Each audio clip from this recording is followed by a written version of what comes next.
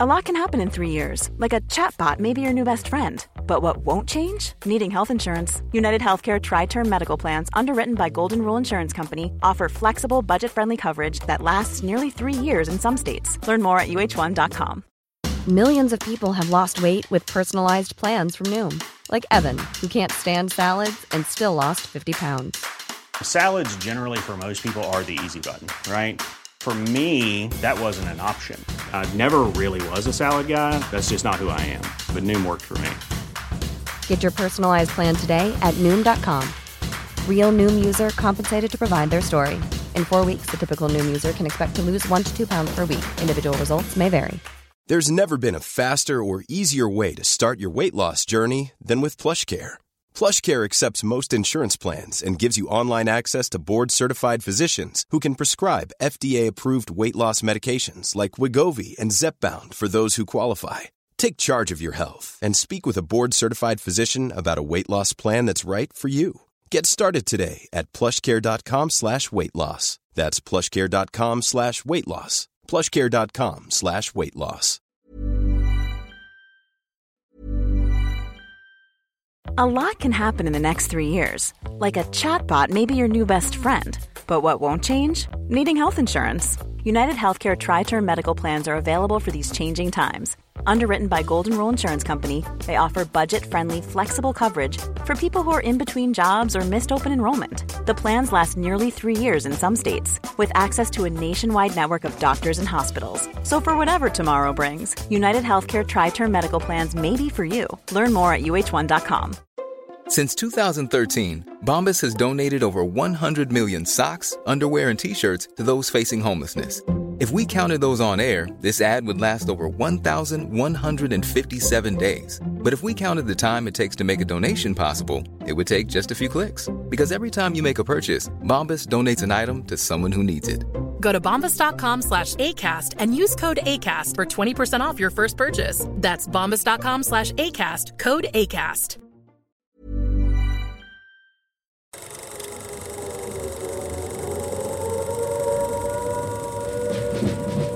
Welcome to the Fighting on Film podcast, the podcast all about classic and obscure war movies, from the Normandy landings to the days of chivalry and swords. If it's been captured on film, we're going to try and cover it. I'm Robbie of RM Military History. I'm Matthew Moss of Historical Firearms and the Armourer's Bench.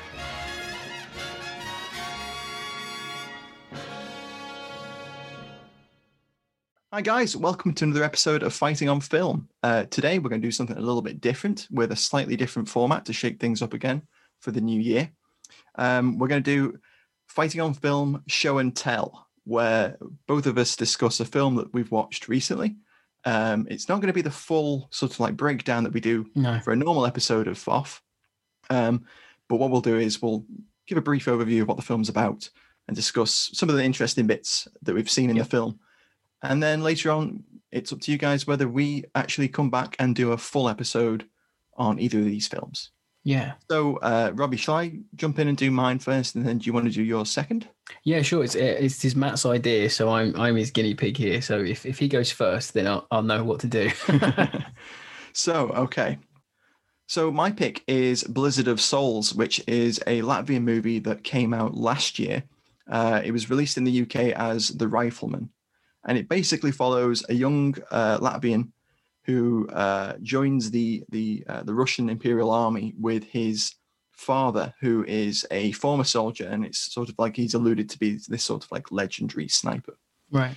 And it starts off at home, and his mother's murdered by invading Germans.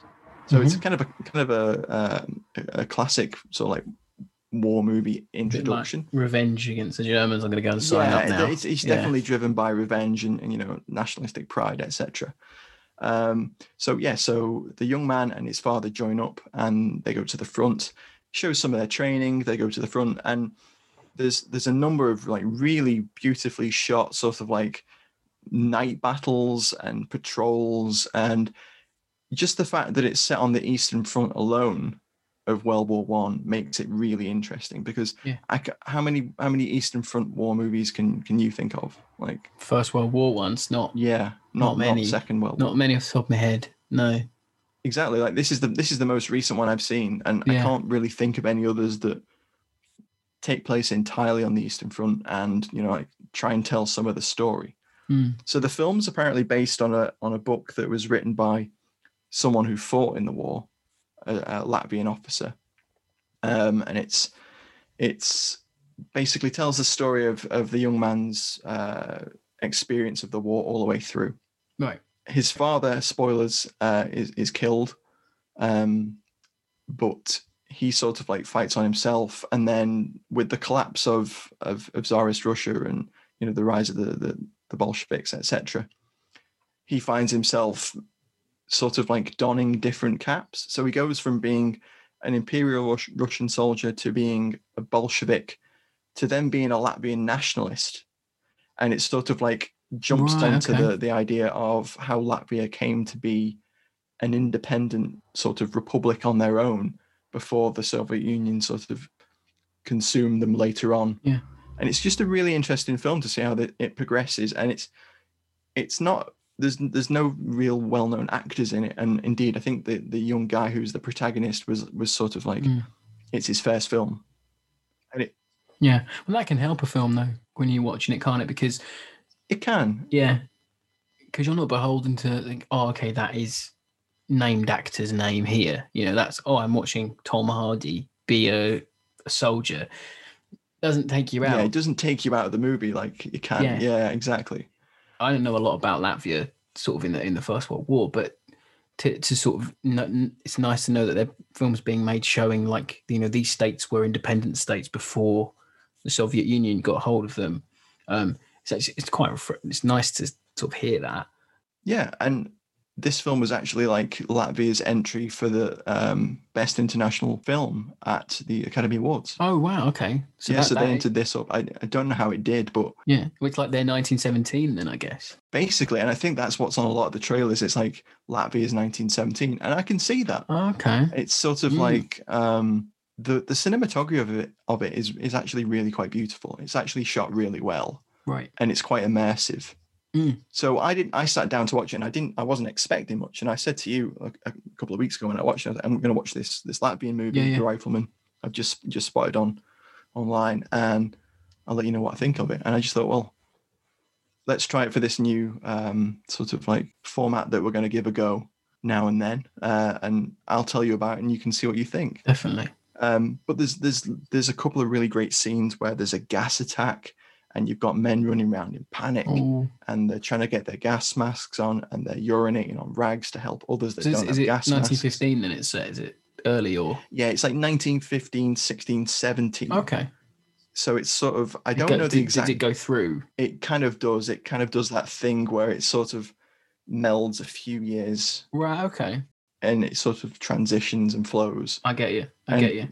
There's a couple of there's a little bit of a love interest. It shows him with his brother, who also joins and is an officer. Yeah. And it, you know, it tells the story of his father, who, you know, is a sniper, and he's on the front lines every day. Goes out on his own, and he's carving in notches into his stock. Bit of fancies himself as a bit of a Vasily Zaitsev. Yeah, he's like a Latvian Vasily Zaitsev about 40 years earlier. So no, you said about a gas attack. I think it's nice.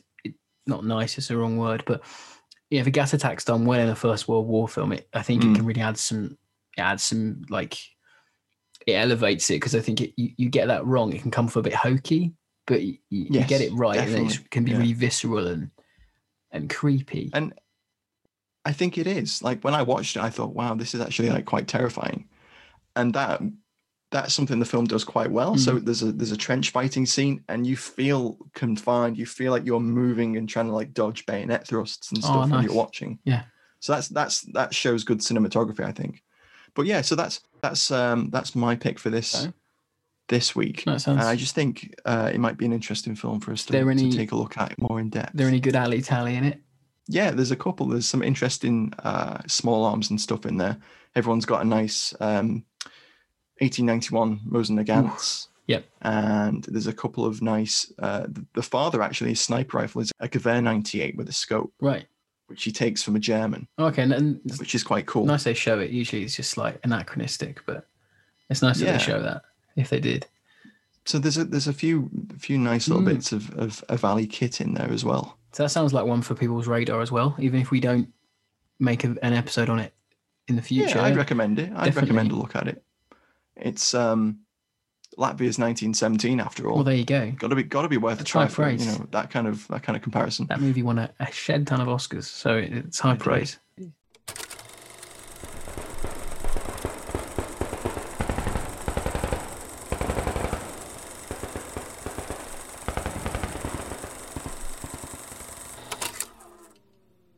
So, your turn, Robbie. What have you watched recently and think we should look at? So it was New Year's Eve, and I was sitting there with my son, my little baby boy, and I was streaming through the telly, thinking, what the hell could I watch? And I found Sea of Sand online, and I thought, you know what, I've never heard of it. Richard Attenborough on the poster, and I thought, well, it's got Richard Attenborough on the poster, so I will watch it. And I think it's the only long-range desert group film that was made or has been made to date. So it's quite a simple plot.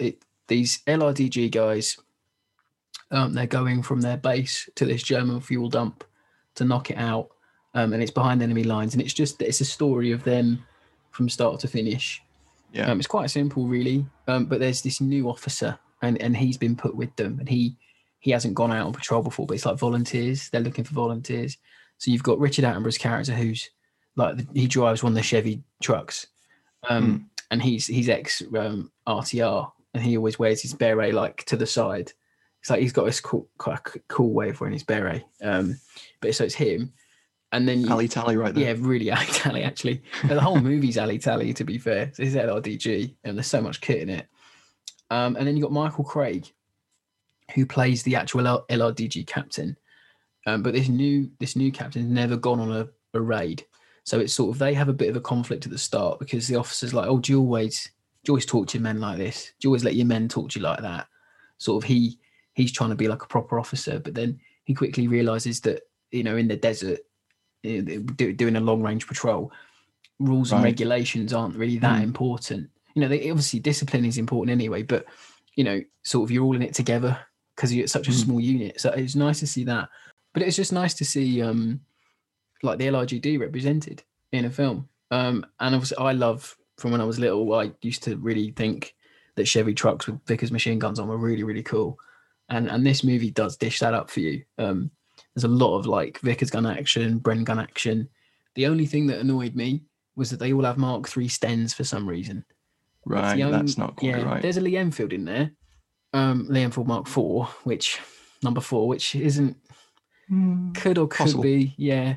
Much more likely than a Sten Mark III. Yeah, they all had Mark III Stens. And they even refer to like, oh, get the Sten. Give me a Sten gun. Get in with your Sten gun. It's a bit, it wears thin a bit. I'm like, oh, you could have just got Thompsons. How hard would it have been? You know, even if it was the wrong type of Thompson, it took me out. So when's it set? Like 41?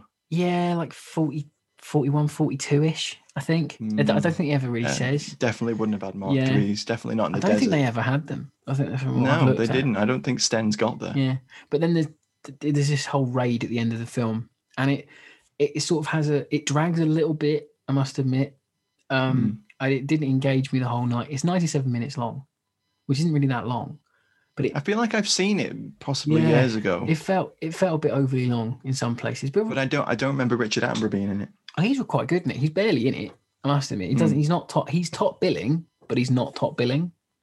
So it's like a retrospective top billing. It's more about Michael Craig's character being like the sort of really dyed in the wool LRDG captain. So there's a bit.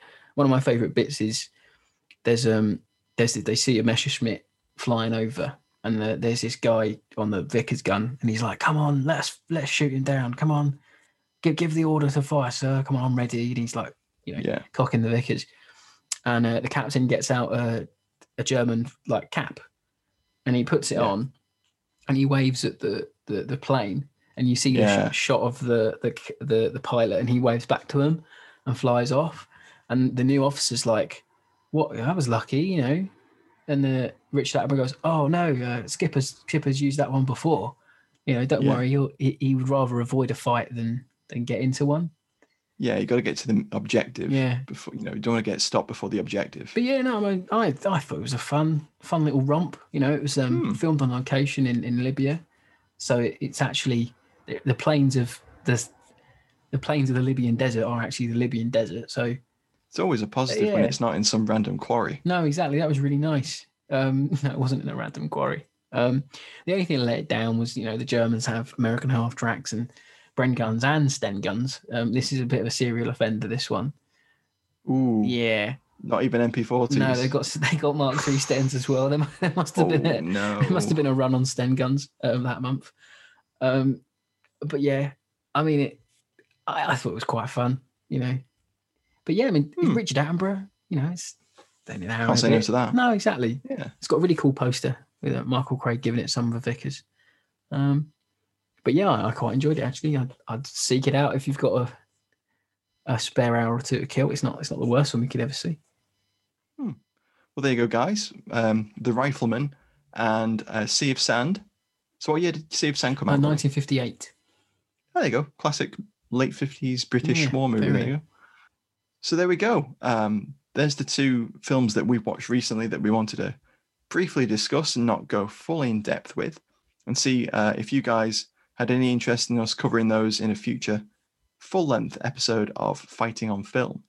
Let us know on our Twitter page at Fighting on Film. Yep. And don't forget to like, rate, comment, review, or whatever else it is that your various outlets for the pod allow you to do. And tune in again next time. And don't forget to check out our latest special episode, which came out earlier this week. We were joined by special guest Peter Caddick Adams to discuss his favourite war movie, Kelly's Heroes. Thanks for listening, guys. Yeah, thanks for listening, guys. Thank you, and Happy New Year again. Happy New Year. Bye-bye. Bye.